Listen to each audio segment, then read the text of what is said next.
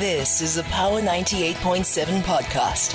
Now we're talking. Subscribe to Power 98.7 podcasts in iTunes or wherever you get your podcasts. There's more on power987.co.za. Joining us this evening to unpack the day's market activity is Viv Govender from Rand Swiss Offshore. Viv, a pleasure. Good evening. Thanks for having me. Fantastic, Viv. It looks like it was a decent end to the week with the All-Share Index up just over 0.5%. What did this week look like and how did we close off the day? It's a bit of, I think, good news is bad news and bad news is good news. Helped us end the week more positively. We had some pretty bad news at the start of the week, which was higher U.S. inflation. And that obviously was negative because it meant a bigger chance that we won't have rate cuts as early as we had hoped. But we had some, weaker U.S. retail figures coming out that meant that the economy was weakening, and therefore the market loved that, and that's one of the reasons we ended up positive.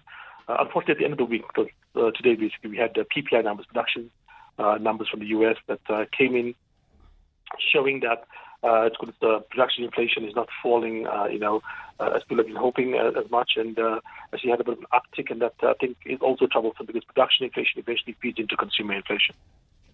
I'll also ask you, Viv, how markets have digested all the issues of a recession, that word flying around more often than we'd like over the last few days. Yeah, look, you said technical recession, making it sound almost like, this not quite a real recession. Yeah. But trust me, but the Germans, the British and the Japanese are definitely having what would feel like a real recession. German industrial production is under pressure. The UK really has had trouble. And pretty much the Japanese economy has been stagnant almost for the last several decades. If you look at the Nikkei, for instance, it hit a peak around the early 1990s. And had real trouble getting back to that level in the next basically 30 plus years. These are struggling economies, all for their own reasons, Brexit and political issues in the UK. Germany has issues, of course, with the fact that they've lost the Russian gas. That has helped their economy prosper. And also they're entering a demographic issue with regards to an aging workforce. And obviously, Japan has been in the aging situation for a long time and has a huge debt situation that it's very difficult to see how they can ever handle that. I must also ask you how we saw the markets faring today, specifically looking at resources. We've seen resources have a very buoyant week, and that's something we don't see very often. In fact, resources are often the first to suffer should any negative news come out of anywhere in the world. Yeah, the resource sector, it's been positive the last week, up, nicely the last few days. But if you had to look at it, for instance, even from the start of the year, basically looking at about January, the start of January, we are significantly from that point of view. So yes, it's a recovery of the last couple of days, but compared to where we were, 3 months ago, even a year ago, it's been a significantly bad period for the resource sector. Keen to get into some company news with you now, Viv. Maybe starting off with MultiChoice. That's a big one for the week. We saw that share price going all the way up, breaching the 105 mark. That's what Canal Plus was essentially offering them. Does that tell us that Canal Plus was not quite correct about what MultiChoice is really worth, considering that we have seen this price come up to that price? Yeah, at least I think shareholders are hoping it's not quite, all that it's worth. And, quite frankly, if you look at the price of MultiChoice over the last, little while here, it's been significantly higher than this before. If you go back, like I said, just a little while, not that far back actually, you'd find that it was trading, well above where we are right now.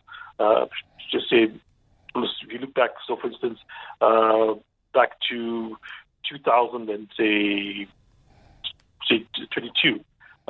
It was more than, 30% higher than the current price. And yes, we've recovered a little bit from there, from recent lows when, at the end of last year, it was sitting closer to the 63 rands. But, people can remember a few years ago, and they can remember what the price was. I think the fact that it's above the asking price from Canal Plus is nothing to do with any particular fundamentals of the company at the moment. It's, I think, just basically, shareholders do believe that they can get a bit more than what Canal Plus is currently offering rather. Also keen to get your thoughts on what it means for Jeff Bezos to be selling off more than $2 billion in his Amazon stock. Sometimes it's for very specific or very personal reasons. It's like asking, what does it mean that you spent a couple thousand rands last month? Does it make a difference to the world? It sounds like a lot of money, and it is a lot of money to everyone else in the world. But $2 billion is like 1% of Jeff Bezos' net worth. It would be literally like if you worth $1 million rands, it would be like you spending 20,000 rands or something. So that's the kind of difference it makes there. Look, he's done this in the past. He's not, maybe he has some kind of expenditure that he's looking at. He has this, a couple things out there that he's doing in addition to this. The biggest one probably is his space thing, but he's also got obviously the New York, Washington Post. And he's also done a bunch of crazy things. Like, for instance, he's built a clock that'll last 10,000 years. That's cost like, I think, $40 million or something like that.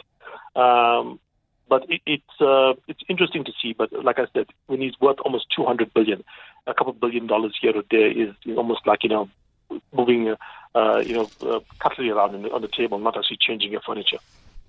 Then I'm keen to get your thoughts also on what we're seeing here with Delta Property. A lot of these property funds have actually run into quite a few problems. Oh yeah, look, I mean, the property sector has been under huge issue, difficulty here. If you think about it, most property funds are significantly in debt because that's how you make money off property. You go and borrow money, you buy more property than you basically have cash for, and obviously because property has a reasonably good, income stream coming from it, use the income stream to pay off the debt. And that's been the way these companies have worked. The problem is the debt servicing goes up a lot when interest rates go up a lot, and that's been the case over the last couple of years. And not the only place in the world that's happened to, it's happened elsewhere as well. But what the real issue here is apparently the reports that they've come out with have not been up to snuff, basically. And the JSE is saying that the stuff that they've basically been reporting has been false and misleading information, which is obviously very concerning. I personally am very nervous when any kind of company is said to have false or misleading information in the reports. Because quite frankly, I mean, no analyst at at my level looks at any individual company on the full physical level. They look at the reports. We don't go and look at their buildings. We don't go and examine every room to make sure it's correctly monitored. We look at the underlying flows in and out of the company or whatever. We just say this is a report the company is giving us. We trust them to be true and then make a valuation analysis on that. So this is quite disturbing, I think, for Delta Property. Sure. And before we move on, let's talk on KAP. They're expecting to see their earnings fall, but that's based on restatements. Say it again, please. KAP Agri and their expectations, yes, of what the restatements will do to their earnings. Oh, yeah. Look, I mean, if you had to look at KAP Agri at the moment here and look at basically where it's been over the last 5 years, I always try and look at the share price down about 70%. Basically over the last 5 years, under huge amounts of pressure. And I do think that, considering just some of the issues around the South African economy, the fact that logistics has been under such pressure, it is, makes sense to try to dispose of that Unitrans business here. And I do think that we need to be seeing a bit of recovery in the overall economy before you can see a company like KAP, I think, really recover. The environment really affects companies like this that are really dependent on underlying economic activity for their profitability. Well, Viv, all we have time for this evening. Always a pleasure chatting to you. Have a great weekend. Thanks for having me. Fantastic. Go well. That's Viv Govender. He's a senior analyst at Rand Swiss Offshore. You've been listening to a Power 98.7 podcast. For more podcasts, visit power987.co.za or subscribe wherever you get your podcasts.